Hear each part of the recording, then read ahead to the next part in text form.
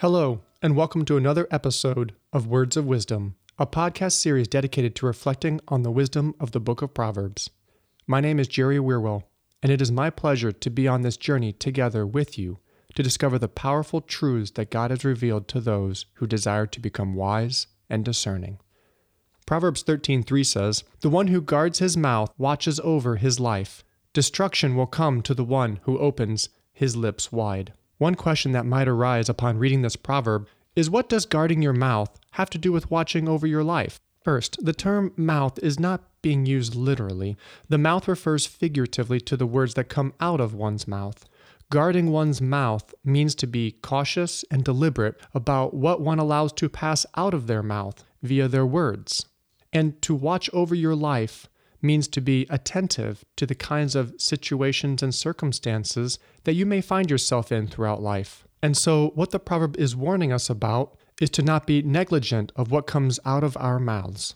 To be careful with our words is to be careful with our life, meaning to take care of our life. On the contrary, to be irresponsible and careless with our words is to be unconcerned and indifferent about our life and what happens to us. Our words can sometimes get us into trouble, big trouble. I remember this one time in college, I was talking with a group of my friends. As we were chatting and laughing together, I remember I said something that got a rise out of them. And then I followed up with another clever quip that was even better. And then without even knowing it, I blurted out what I thought was a sarcastic name to refer to one of the guys, and it would be funny. But it ended up being super offensive to him, and he became very angry with me. And so did the rest of the group, and the entire tone of the conversation turned very heavy and serious within a second or two. After expressing their disapproval and shock with what I said, they got up and left, leaving me there by myself. I remember thinking about that incident later that day and the joke I had made, and I wondered what came over me to think that it would be a good idea to say what I did. It seemed easy to perceive in hindsight that such a remark was going to likely be hurtful. So why did I so effortlessly let it slip out of my mouth? Well, because I wanted the attention. I wanted to show off and be esteemed by my friends. In the end, all I did was alienate myself and damage the relationships I had. It was a hard lesson to learn, but one I will never forget. I failed to guard my mouth and thus to watch over my life. The imagery of watching over something brings to my mind the idea of a sentry on duty, being alert and diligent to spot enemies and other things that would be trying to attack the village, town, or city that they are protecting. One of those hazardous things that can be viewed as a potential threat against our well-being is our speech. Words are powerful and have a dramatic effect upon one's life. They can personally affect ourselves, and they can affect others who hear them, which might in turn then affect the way they treat or view us. Words can shape attitudes, emotions, and decisions in either positive or negative ways. Similarly, words can build other people up or tear them down. Words can convey whether you are a kind person, one with integrity, who acts with honor and decency, or a mischievous person who is deceptive and trying to exploit you, or an impudent person who tries to cut you down and bully you with insults and mockery. The bottom line is that words are so powerful. Therefore, caution must be taken to use them wisely. Otherwise, they can be very harmful and destructive. Another proverb that speaks about the power of words is Proverbs 18:21, which says, "Death and life are in the power of the tongue, and those who love that power will eat of its fruit." Here, instead of the word mouth being put for the words that come out of it, the word tongue is used figuratively to refer to the words that it produces. The tongue, that is, the words that a person speaks, has power over life and death. Now, this doesn't mean that the tongue can actually kill somebody or give them life. Rather, what this expression is conveying is that what you say can have a powerfully negative effect, as though it produced death in somebody, or can have a powerfully positive effect, as though it produced life. The two extremes, life and death, point to the vast number of potential effects that can lie between these two extremes, which reside at opposite ends of the spectrum. Furthermore, James chapter 3, verse 6 says, "And the tongue is a fire, the tongue a world of unrighteousness. appoints itself among the members of our body, staining the whole body and setting on fire the course of life, and is being set on fire by Gehenna. The point that James is trying to make is that the tongue is wildly destructive, like a fire that burns everything it touches. And within the tongue, there is a world of unrighteousness that stains the whole body and negatively affects all of human existence from beginning to end, regardless of the circumstances. James makes it clear that this destructive capacity of the tongue does not come from God, but rather the tongue is being set on fire by Gehenna. The word Gehenna is just a transliteration of the Hebrew word for the Valley of Hinnom. And in the New Testament times with Jesus and the apostles, Gehenna was often referred to as a place connected with ultimate condemnation and final judgment, a place that represented the power and realm of Satan. And so James is personifying Gehenna by saying that it is lighting and stoking the fire of the tongue. He is exclaiming that the abusive power of the tongue is derived from the power of Satan. When we use our tongue to speak hurtful, foolish, and evil words, we are allowing our tongue to be lit on fire by Gehenna, and then spreading that destructive flame into our lives and others. Well, back in Proverbs 13, the final phrase in the second line, opens his lips wide, is a figurative expression meaning to not be mindful of what you say. We might express the same idea today with the statement, letting your words run loose, meaning without restraint or oversight. Lips are mentioned to refer to the words that are spoken with the lips.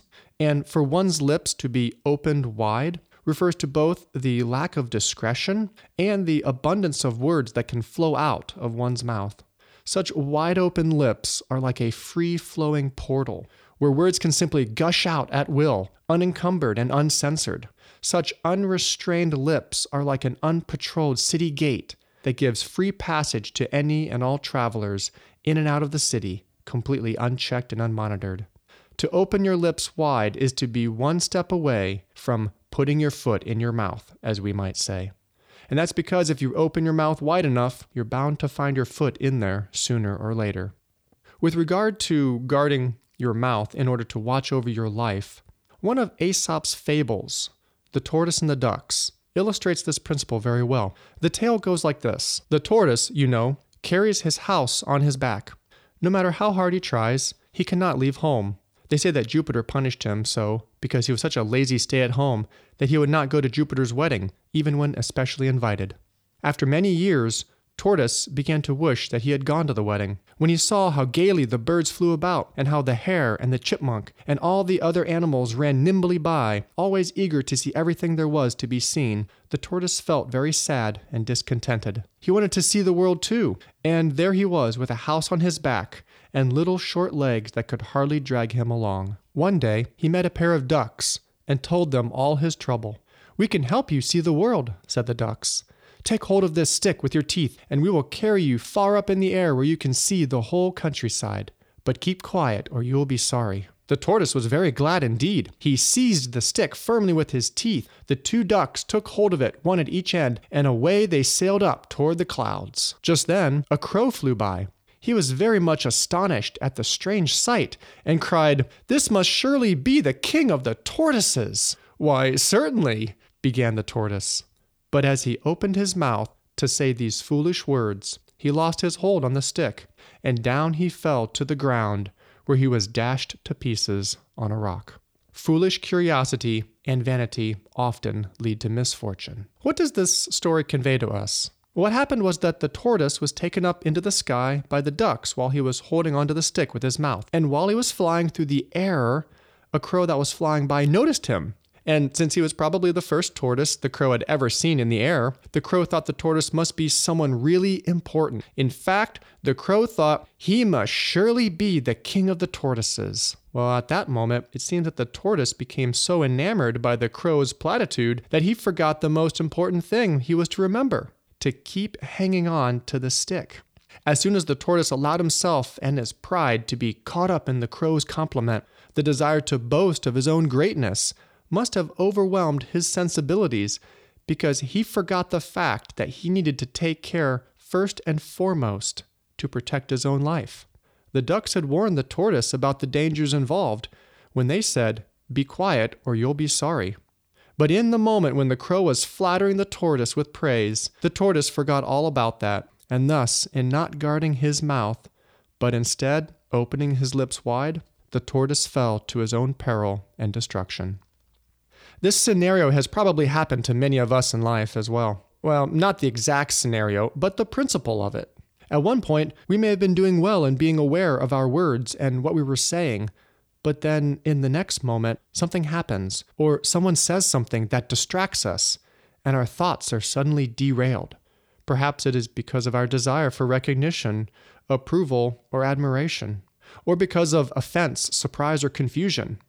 We forget to think through what we are going to say before we say it, and our thoughts turn inward and become self-oriented, self-centered. We then say things that we would never normally say about ourselves or others. We cease guarding our mouth, and we become a free-flowing portal that lets in and out any and all words that come to our mind. We must acknowledge the fact that we all have selfish bones in our body, metaphorically speaking, caused by sin that dwells in our flesh. Our selfish bones tend to want to look out for their best interests and to promote their agenda in order to get what they want. Our daily struggle is to overcome these desires and to not allow sin to open our lips wide, where hurtful, destructive, and evil words can be given the freedom to flow out of our mouth. If we're not careful to use wisdom to guard ourselves from falling into the traps and temptations of the flesh, we might open our mouths and utter foolish words that lead to our own destruction or to those around us. If we will learn the wisdom of silence, especially with regard to foolish words and unrestrained speech, and if we will build the habit of thinking carefully before we speak, we will guard our mouth and watch over our life so that we can avoid the pain and harm that comes when we open our lips wide and let our sinful flesh sit in the driver's seat behind the words we speak. Thanks so much for listening to the Truth or Tradition podcast. We hope you're enjoying this new series on the words of wisdom from the book of Proverbs. And for more biblical resources, you can visit our website, truthortradition.com, and there you can subscribe to our mailing list to be notified of the future resources that we post.